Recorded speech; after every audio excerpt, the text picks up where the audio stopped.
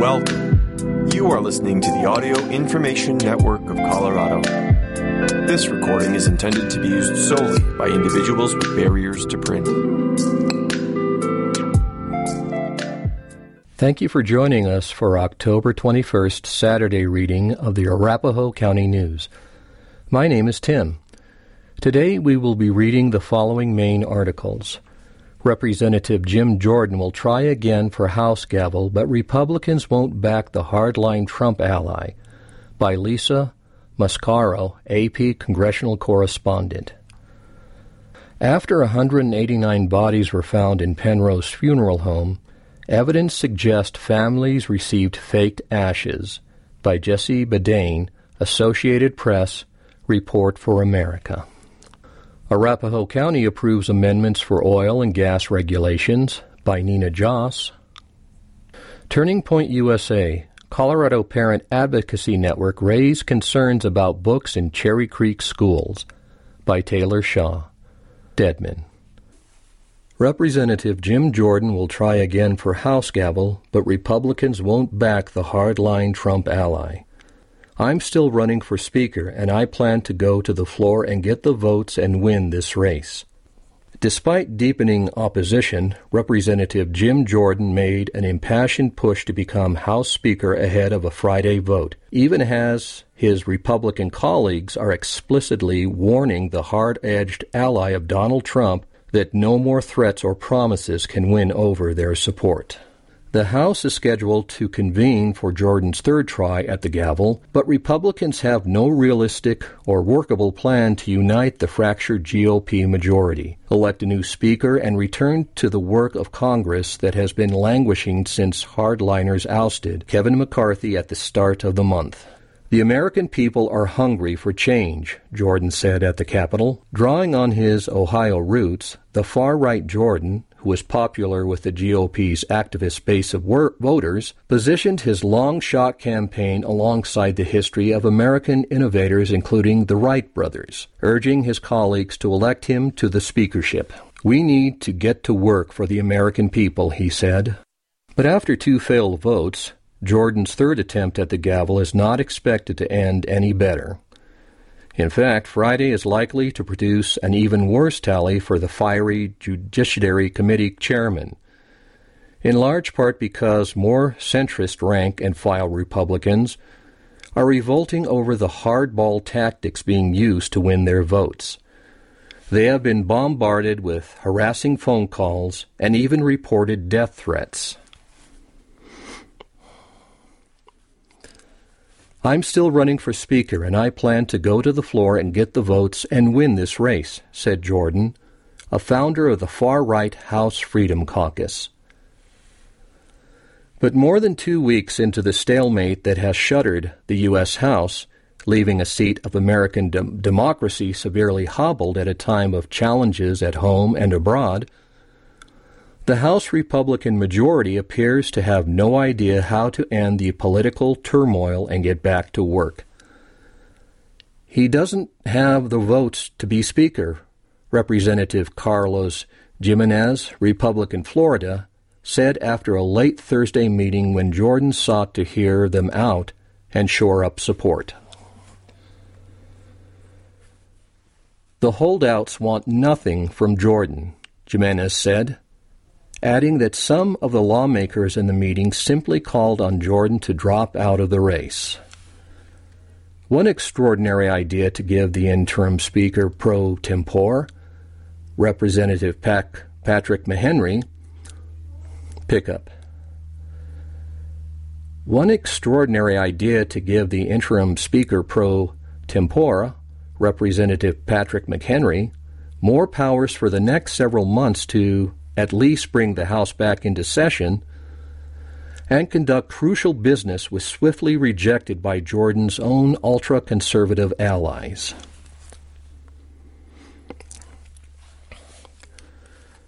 Jordan had backed the temporary Speaker plan as a way to allow more time to shore up support in his own reach for the gavel. "Asinine," said Representative Chip Roy, Republican Texas, a leader of the far-right House Freedom Caucus. Next steps were highly uncertain as angry, frustrated Republicans predicted the House could essentially stay closed for the pickup. Next steps were highly uncertain as angry, frustrated Republicans predicted the House could essentially stay closed for the foreseeable future, perhaps until the mid-November deadline for Congress to approve funding or risk a federal government shutdown. We're trying to figure out if there's a way we can get back with a Republican-only solution, said veteran legislator Representative Tom Cole, Representative Oklahoma. That's what normal majorities do. What this majority has done is prove it's not a normal majority. What was clear was that Jordan's path to become House Speaker was almost certainly collapsing. Representative John Rutherford, Republican Florida, said, "It's not going to happen." After a first failed vote Tuesday, Jordan lost rather than gained ground on a crucial second ballot Wednesday, opposed by 22 Republicans, 2 more than the day before. Many view the Ohio congressman as too extreme for a central seat of U.S. power, second in line to the presidency. "One thing I cannot stomach or support is a bully," said a statement from Representative Marietta Miller Meeks, Republican Iowa, who voted against Jordan on the second ballot and said she received credible death threats. With Republicans in majority control of the House, 221 to 212, it appears there is no Republican candidate who can win a clear majority, 217 votes, to become Speaker. A closed-door meeting Thursday to regroup grew heated at times, with Republican factions blaming one another for sending their majority into chaos, lawmakers said. When Republican Matt Gaetz of Florida, a chief architect,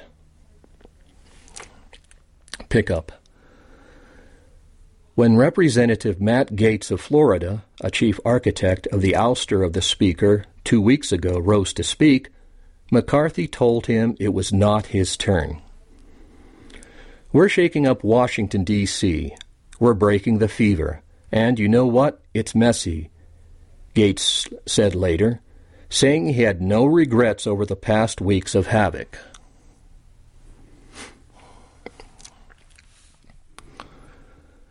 Elevating McHenry to an expanded Speaker's role was seen as a possible off-ramp for the crisis, but it would not be as politically simple as it might seem. Republicans are loath to partner with the Democrats in a bipartisan way on the arrangement, but it's highly unlikely Republicans could agree to give McHenry more powers on their own, since their hardliners don't like it. McHenry himself has brushed off attempts to take the job more permanently after he was appointed to the role after the unprecedented ouster of McCarthy more than 2 weeks ago.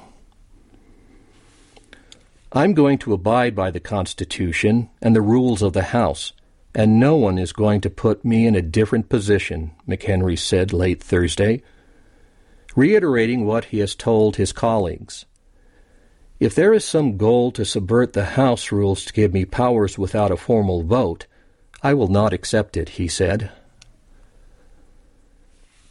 The North Carolina Republican, who is well-liked by his colleagues, The North Carolina Republican, who is well-liked by his colleagues and viewed as a highly competent legislator, has said his job is to get the next Speaker elected. "That's my focus." McCarthy himself had leaned into the plan, explaining that he tapped McHenry for the unusual role created in the aftermath of the September 11, 2001 terrorist attacks to ensure continuity of government. because he wanted someone that could work with all sides, and McHenry is ideal for that. To win over his GOP colleagues, Jordan had relied on backing from Trump, the party's frontrunner in the 2024 election, and groups pressuring rank-and-file lawmakers for the vote. But they were not enough and, in fact, backfired on some.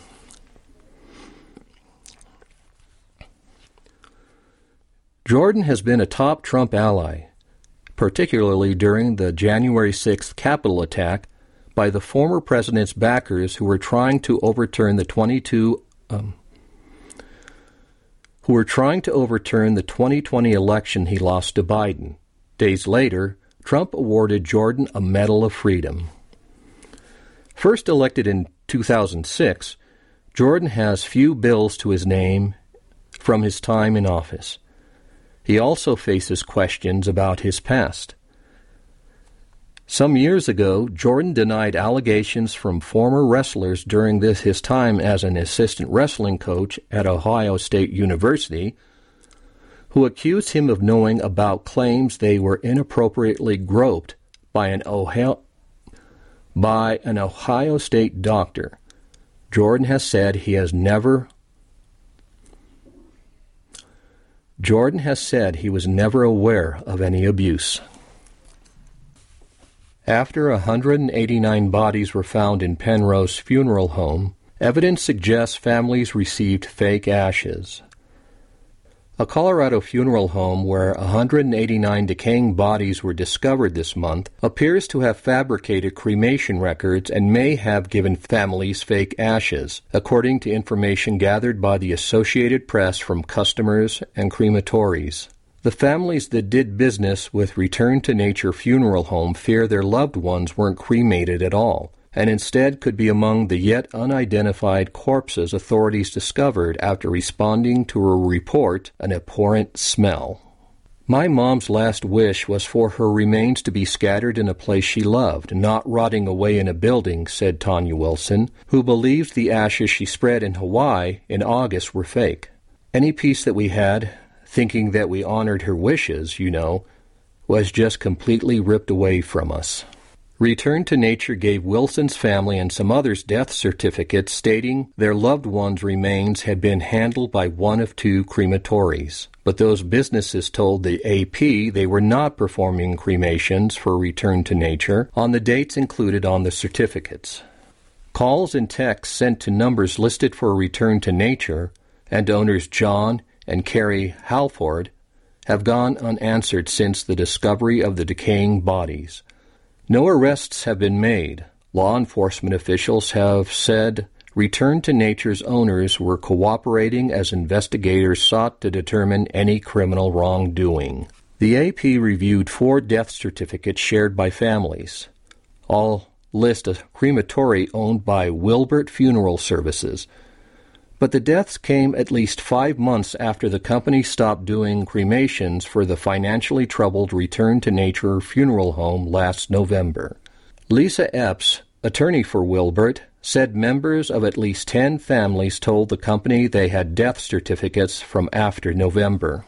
A second crematory, Roseland Funeral Home in Pueblo, Colorado, was contacted by a family last week that had a 2021 death certificate from Return to Nature listing Roselawn as their crematory.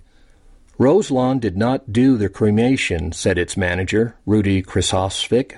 None of the families the AP interviewed received an identification tag or certificate that experts say are usually given to ensure cremations are authentic. Members of all 4 families described a similar consistency of the ashes that seemed like dry concrete. 2 mixed some ashes with water and said they solidified. Dry concrete has been used before by funeral homes to mimic human ashes. Stephanie Ford said her dry-witted adrenaline junkie husband, Wesley Ford, had nightmares of waking up in a coffin and hated the idea of being buried and his body decaying. He wanted to be cremated, she said, and back to the earth quickly. Wesley Ford died in April, and Return to Nature handled the cremation. When Stephanie Ford learned of the grim discovery at the funeral home this month, Her daughter, a physician, took a closer look at the ashes. "Mom, that's not Dad," she told her mother. "I know logically it's not my fault," said Stephanie Ford, pushing the words through tears. "There's a little bit of guilt on my part that I let him down."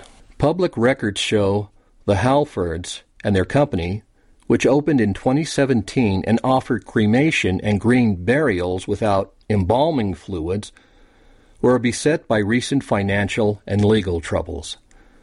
Among the problems were a forced eviction, unpaid taxes, and a lawsuit by Wilbert, which received a $21,000 judgment in June because Return to Nature failed to pay for a couple hundred cremations, Epps said. When Return to Nature gave the ashes to Wilson's family, her brother, Jesse Elliott, thought they were unusually heavy. Elliott confronted Carrie Halford about his concerns. "Jesse, of course, this is your mother," Elliott recalled Halford telling him after she handed him a June death certificate, and that Wilbert handled the cremation. With both siblings skeptical, Wilson took some of the ashes to a different funeral home for a second opinion. Funeral director Amber Flickinger from Platt's Funeral Home told the AP that the ashes were unusually fine and dark, adding, "I've never seen anything that looks like that in the range of what cremated remains would typically expect to look like." After the bodies were found at Return to Nature, Michelle Johnston also became skeptical of the ashes that the funeral home said were of her husband, Ken, a retired UPS driver with a gentle demeanor. After mixing the ashes with water, she said, "It looked like concrete. I was just kind of getting to a place where I wasn't losing it every day," she said. "And now, I don't know where my husband is." Properly cremated remains are made up of bone fragments that do not have any organic material left, which means they lack DNA that could be used to identify individuals, said Barbara Kemmis, director of the Cremation Association of North America.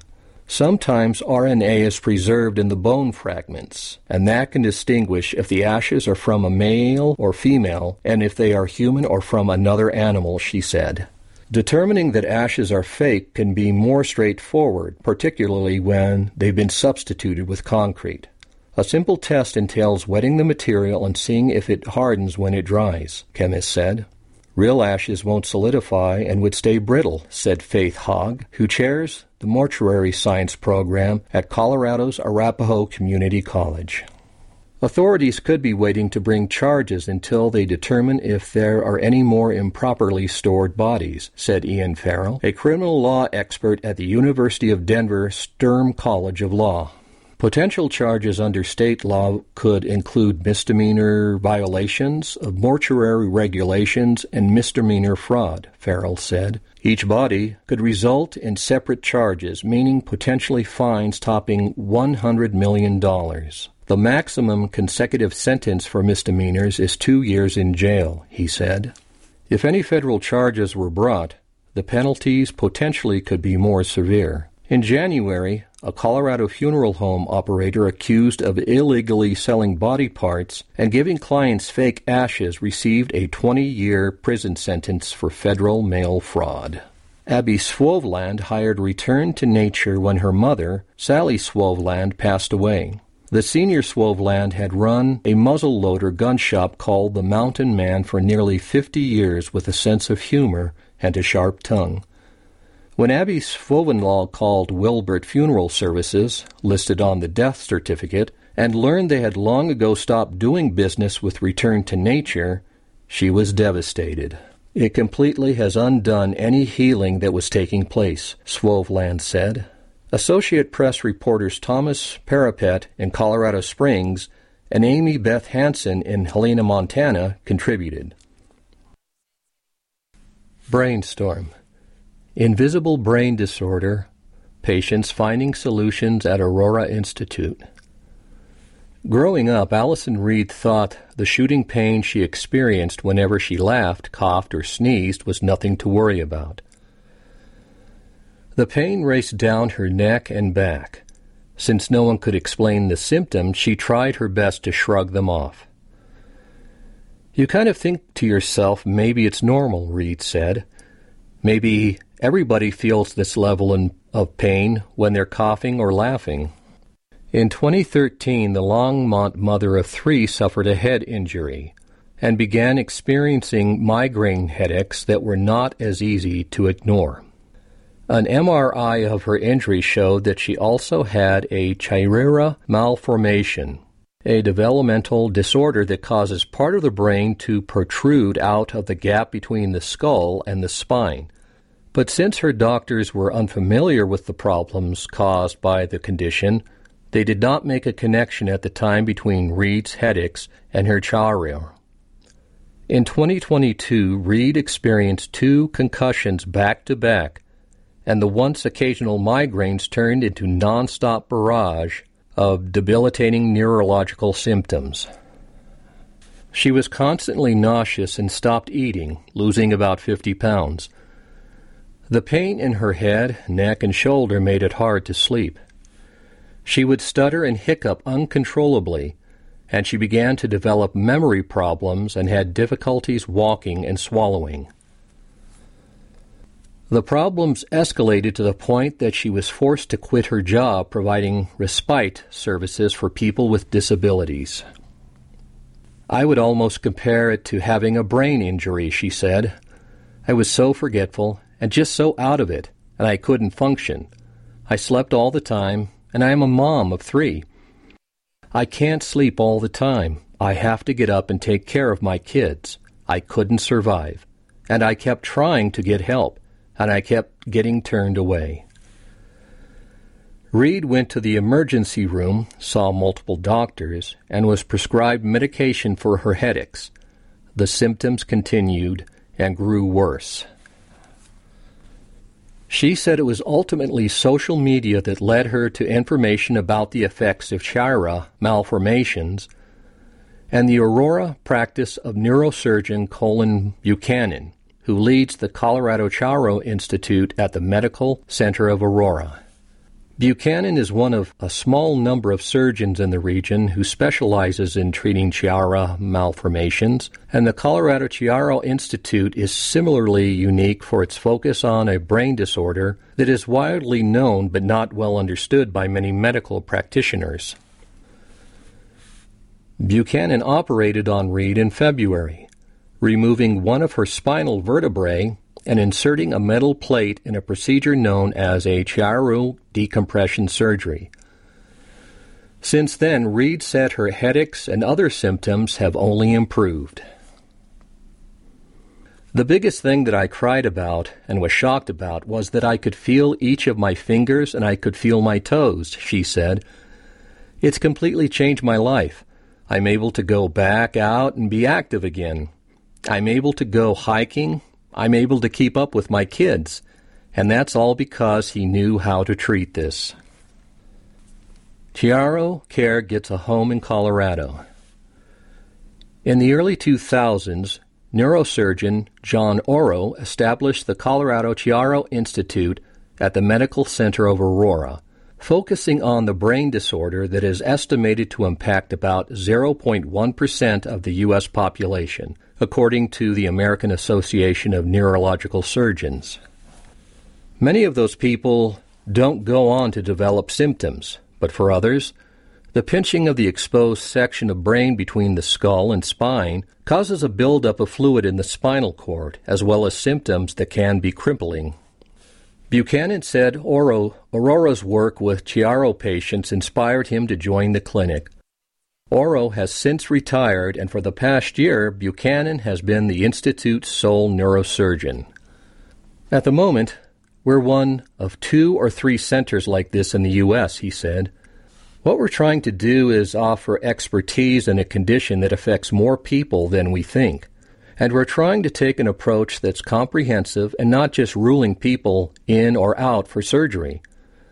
We're trying to help guide people through this process and educate them and help them determine a treatment plan that makes sense for them, and that may or may not include surgery.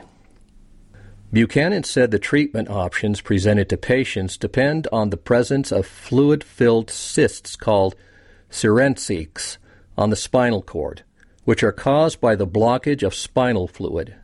He said the condition can inflict permanent neurological damage if left unchecked. For patients who don't have a Cyrenaic, he said non-surgical treatments such as physical therapy and Botox injections can help manage the symptoms of Chiari. But for patients with a Cyrenaic, Buchanan said he believes there isn't an acceptable alternative to surgery. After years of dealing with symptoms that had forced her to quit her job and impacted her ability to be present with her children, Reed said she was relieved when Buchanan recommended decompression surgery. "It's what I was hoping for," she said. "I knew I needed it, and I felt like I won the lotto when he told me that I got to have brain surgery, which I know sounds crazy, but that's where I was at. I hugged him because I was so grateful that he was willing to treat me and take me on as a patient." Buchanan, who said he's on track to perform between 50 and 75 decompression surgeries this year, also said Reed wasn't alone in struggling to find medical professionals who understood the ins and outs of Chiari. "I think it requires some exposure to this to understand what Chiari means for patients," he said. "There's an awareness of Chiari as a disease, but I don't think it's really well understood. And sometimes the symptoms that people have are attributed to just having a headache and, take some Tylenol and ibuprofen and it'll get better. And that's not the case here." Rick Labuda, a Chiari patient himself and the executive director of Pennsylvania-based educational nonprofit Conquer Chiari, said patients often have a hard time getting an accurate diagnosis for the spectrum of symptoms associated with Chiari, which can include everything from splitting headaches to trouble swallowing and balance problems. Once diagnosed, patients outside of large metropolitan areas may also struggle to find a neurosurgeon who has performed a large number of Chiari surgeries, Labuda said. While he said decompression surgery should be within the comfort zone of any certified neurosurgeon, only a handful of surgeons and facilities market themselves specifically to Chiari patients. A survey by Conquer Chiari of 1,567 adult and juvenile Chiari patients indicated that about 75% of patients who underwent surgery reported some improvement in symptoms, with about 43% reporting a total of significant reduction, and 78% saying that knowing the outcome, they would go through with surgery again. According to Buchanan, about 80% of patients who receive decompression surgery through the Colorado Chiari Institute have reported a significant reduction in their Chiari symptoms. Buchanan said patients typically begin seeing a reduction in their symptoms within 1 to 2 months, with the full results of the surgery sometimes taking a year or more to manifest. Labuda said children tend to recover more quickly from the surgery and that it took him about a decade to feel the full benefits of his own decompression surgery. He said that while he personally would seek out a surgeon who has done a large number of Chiari surgeries, other patients might prioritize finding a surgeon with a good bedside manner or look for other qualifications. "We feel that it is critical for patients to educate themselves and to be in charge of their own journey," he said. Dorothy Pope, the executive director of another nonprofit that supports Chiari research, the Bob B. Jones Chiari and Singromayela Foundation, said the landscape of care for Chiari patients differs depending on where patients live. She described the Colorado Chiari Institute as one of the only treatment centers in the region. She said awareness of the condition has improved since the 1990s. When her young son was diagnosed with Chiari and the related condition Syringomyelita. MRI was this brand new technology when my son was getting treated, and now it's improved so much, and it's everywhere, whereas at the time it wasn't everywhere, Pope said. At the time, there were very few neurosurgeons who were even interested in Chiari, and I think part of that interest came after you could actually see it on an MRI. Mystery solved. Another Colorado Chiari Institute patient, Hannah Jane, first went to the emergency room in 2018 when she began experiencing symptoms of vertigo. The doctors there suggested she was suffering from a migraine headache and discharged her. But she said her illness only progressed, growing to encompass pretty much every single symptom Chiari has to offer. Over the next few years, she continued to seek out doctors and surgeons who also attributed her dizziness, balance problems, and numbness in her arms and legs to migraines. One doctor told me that she didn't even know what to do with me anymore because they just couldn't find any answers, Jane said. The symptoms also impacted her ability to work as a fashion designer. Jane learned to sew at age 8 and turned her love of clothing and fashion into a career and artistic outlet as an adult. She said Chiari turned the work that she was passionate about into an uphill battle. I was so fed up with my life. I had no life, she said. I was doing something I loved, but I didn't feel good doing it. Things that would maybe take me an hour before could take me 24 hours, or something that I could do in a day would take me a month. In 2020, a physician finally suggested she seek care through the Colorado Chiari Institute. When several months of medication and other treatments failed to improve Jane's symptoms, the staffers at the institute agreed to perform decompression surgery. Jane wanted the surgery, but she still had reservations. I felt like I was going into it unsure if it was going to work, but they were wonderful, she said. They were so supportive of my hesitation. We actually went through multiple meetings where they went through everything, and they just tried to calm my nerves and make me feel supported, because it's not every day you make the choice to have brain surgery. Since her surgery in June 2021, Jane's symptoms have improved. Like Reed, Jane's constant nausea kept her from eating. When Jane woke up after her operation, she said she was starving, and she could again feel her arms and legs. Other symptoms, like the vertigo she started experiencing in 2018, haven't gone away completely, but are more manageable than they were in 2021. Many of the new pieces of clothing produced by Jane included the motif of a butterfly, symbolizing her triumph and the triumph of other patients over Chiari. And she said the support she's received from the Institute has helped her overcome the symptoms that she continues to struggle with. I think that the surgery and having them available definitely impacted my life because I felt heard, and I felt like I had a space that was safe, she said. And I think one of the hardest things in the medical industry, especially with an invisible illness, is trying to find people who understand exactly what you're going through. Buchanan said he sees the Colorado Chiari Institute as a vehicle for supporting Chiari patients, not only by offering treatment, but also by providing a tangible explanation for symptoms that can change the course of patients' lives. By the time they see me as a specialist, it's often quite a relief for them to hear that there's a diagnosis that explains what they've been going through. And there's a reason for all of this stuff, he said. It's pretty powerful. They feel validated.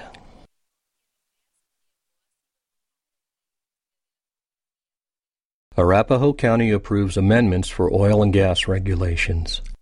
At a special business meeting, community members spoke for almost 3 hours to the Arapahoe County Board of Commissioners, voicing strong and divided opinions on proposed amendments to oil and gas facility regulations. The county's conversations about oil and gas facility regulations were triggered by a proposed oil and natural gas project called Lowry Ranch. The proposed project, put forward by an oil and gas company called Civitas Resources, would be at a 33,440-acre site east of Aurora, including areas near the Aurora Reservoir.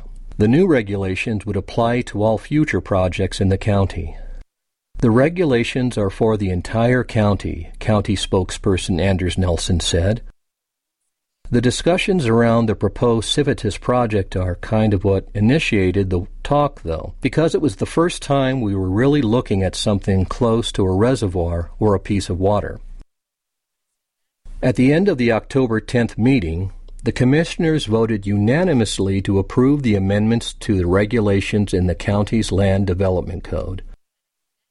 The passed amendments seek to provide additional health and safety requirements and bring other rules into compliance with neighboring jurisdictions, a press release from the county said. The new regulations include building access roads to comply with current fire code and requiring alternative energy access roads in some cases. providing hand-washing supplies for workers at oil and gas sites, requiring additional application information, including a project narrative, photo simulations, and documentation of floodplain, wetlands, and riparian area boundaries. Ensuring the operation of oil and gas facilities in compliance with all applicable federal, state, and local laws and regulations. The most significant change to the county's regulations is related to setbacks, or distances that oil and gas operations are required to be located from existing and planned water reservoirs.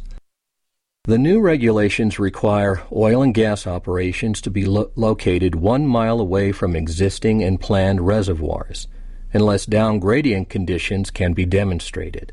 Downgradient means the oil and gas facility is at a lower elevation than the reservoir, or there is intervening natural terrain or topography that prohibits the surface migration of liquid to the reservoir, a staff member said. In the case that downgradient conditions can be demonstrated, an oil and gas facility may be permitted at a setback of 2,000 feet, asking for stricter regulations. Many public commentators at the meeting asked the commissioners to consider physical health, water pollution, and air quality, and to create stricter regulations for new oil and gas facilities or not allow any new fracking facilities at all. Among concerns about environmental impacts and physical health, many commentators asked for the setback exception for facilities at downgradient conditions to be removed. Downgradient on the surface means nothing. We have no idea what's going on underneath the surface, one commentator said. Allowing them to make exceptions to rules, allowing them to have any less than this mile setback, is going to be so dangerous for all of us. Some students spoke about protecting the environment for their futures.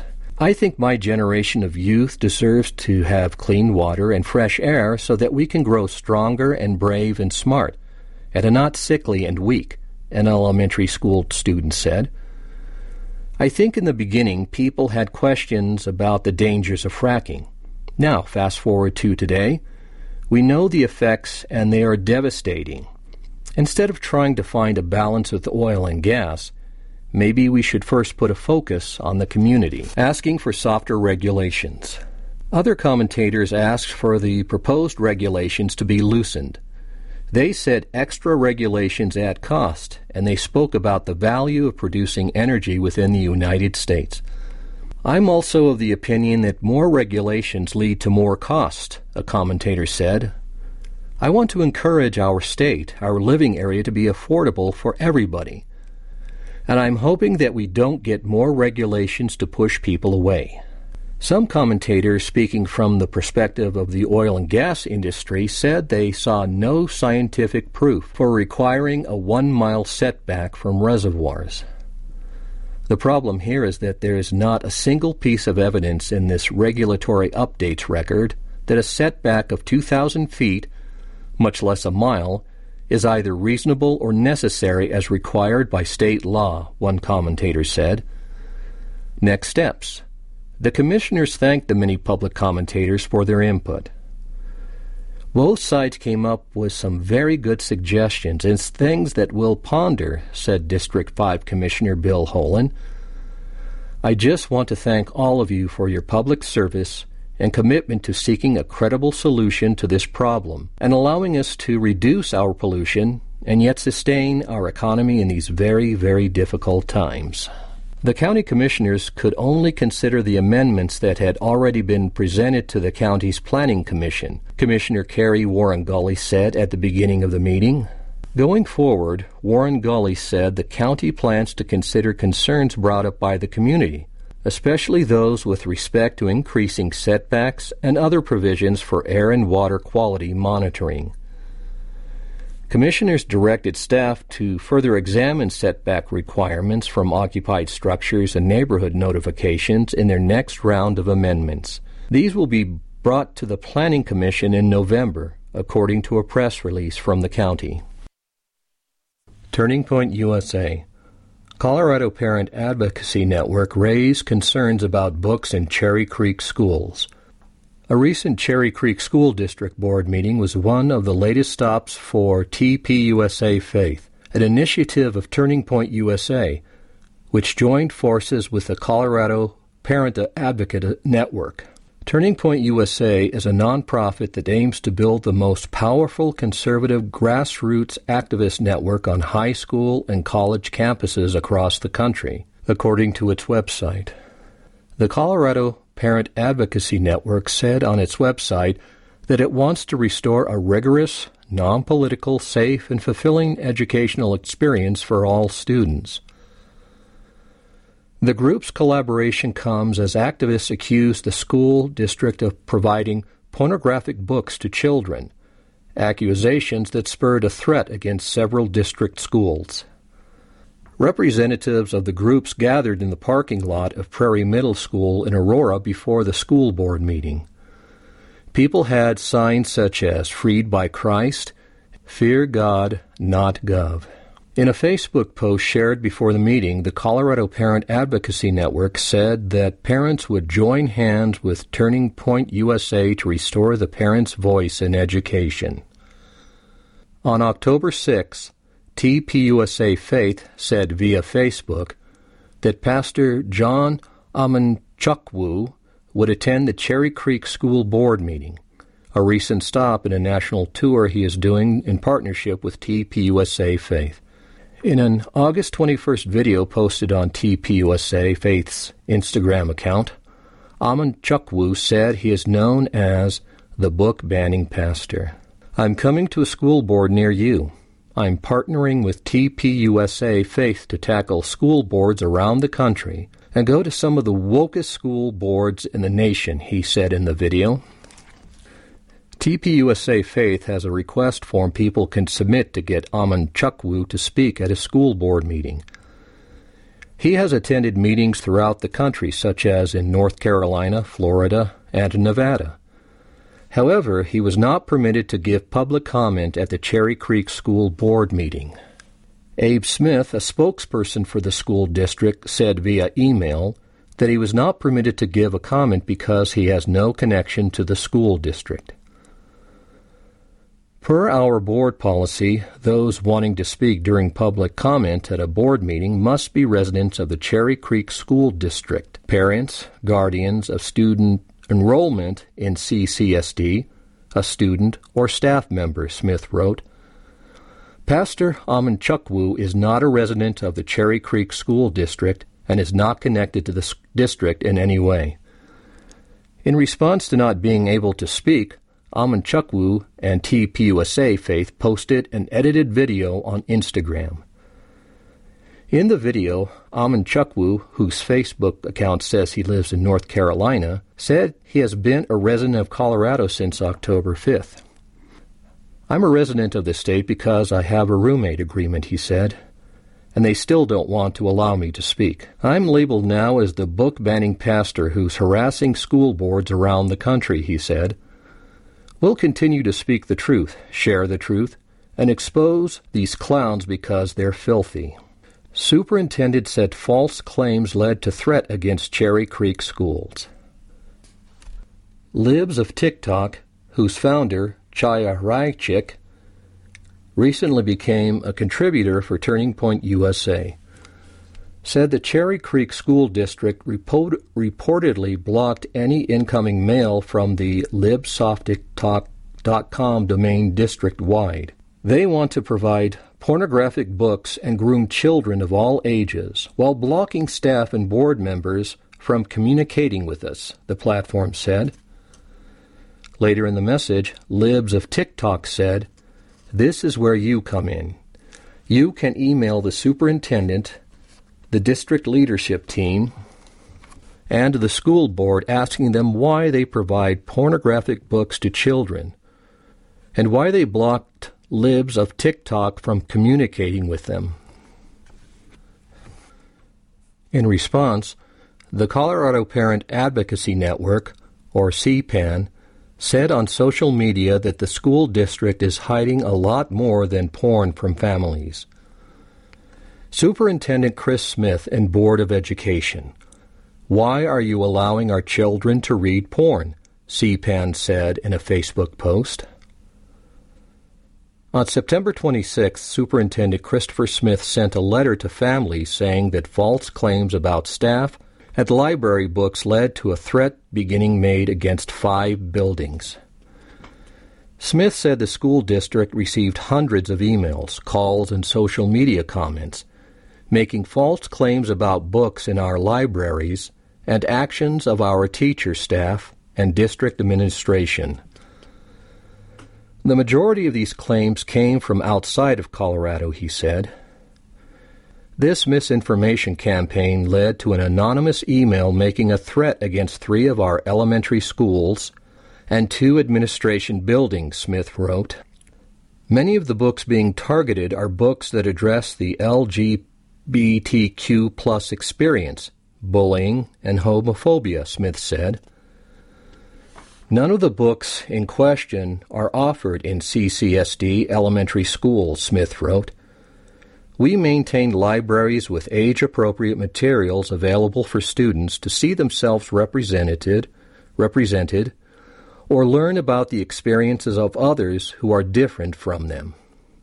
Vice News reported on October 4th that at least 11 schools or school districts that were targeted by libs of TikTok over anti-LGBTQ grooming conspiracies last month received bomb threats just days later, including Cherry Creek and Denver Public Schools. School district says books Gender Queer and All Boys Aren't Blue were never available to elementary students. Libs of TikTok claimed the books Gender Queer and All Boys Aren't Blue were available to Cherry Creek School's elementary students, which is not true, the school district says. Libs of TikTok said Gender Queer was available for elementary students to digitally download, and All Boys Aren't Blue was available as an audiobook in an elementary school.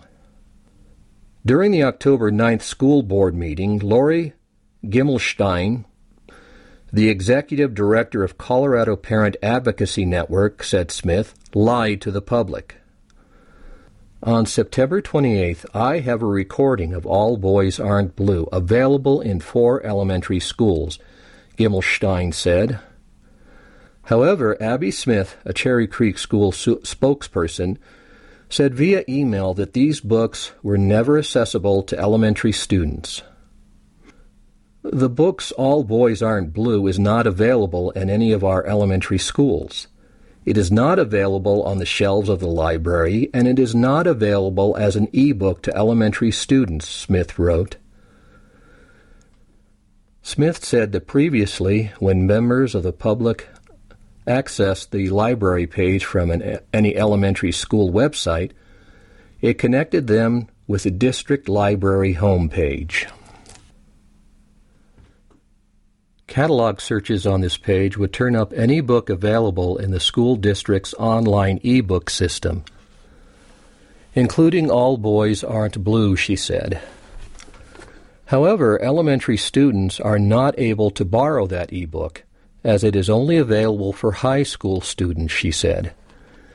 We have since removed the e-book search function from elementary library pages, so it now only shows what is available on elementary library shelves, she wrote.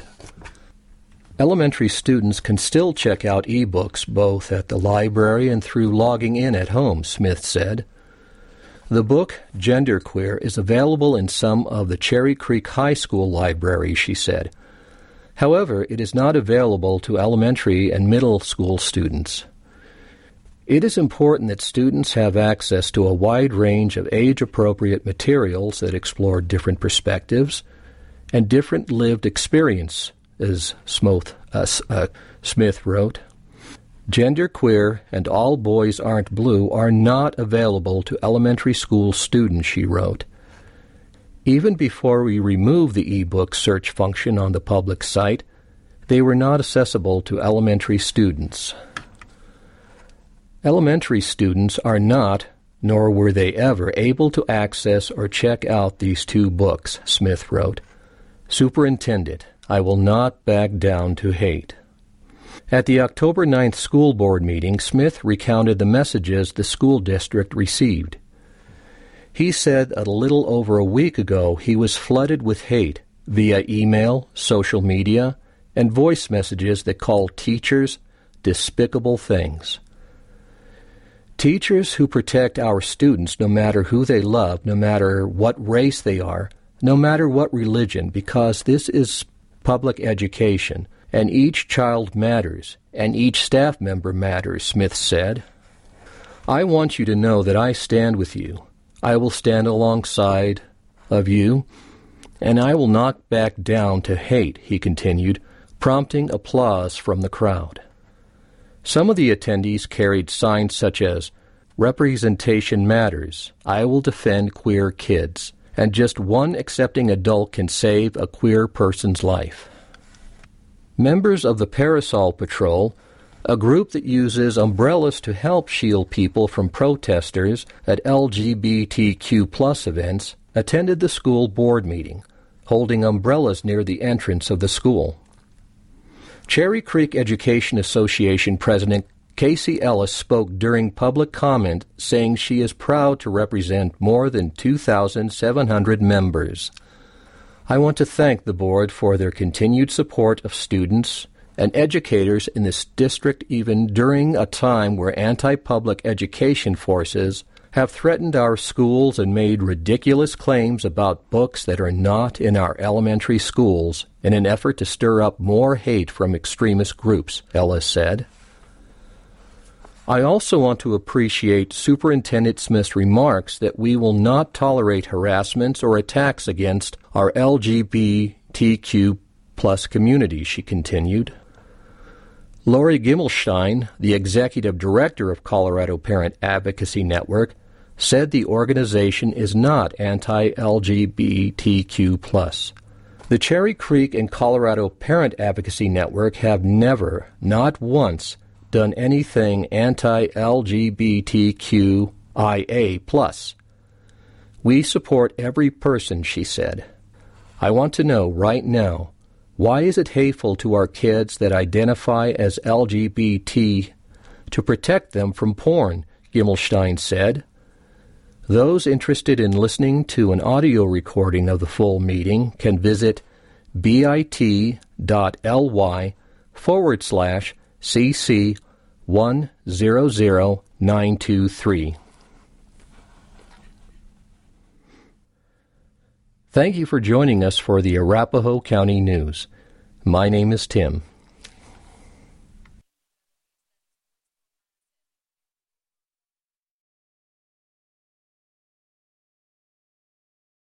If you enjoyed this program, please register for our free services at www.aincolorado.org or by calling 303-786-7777.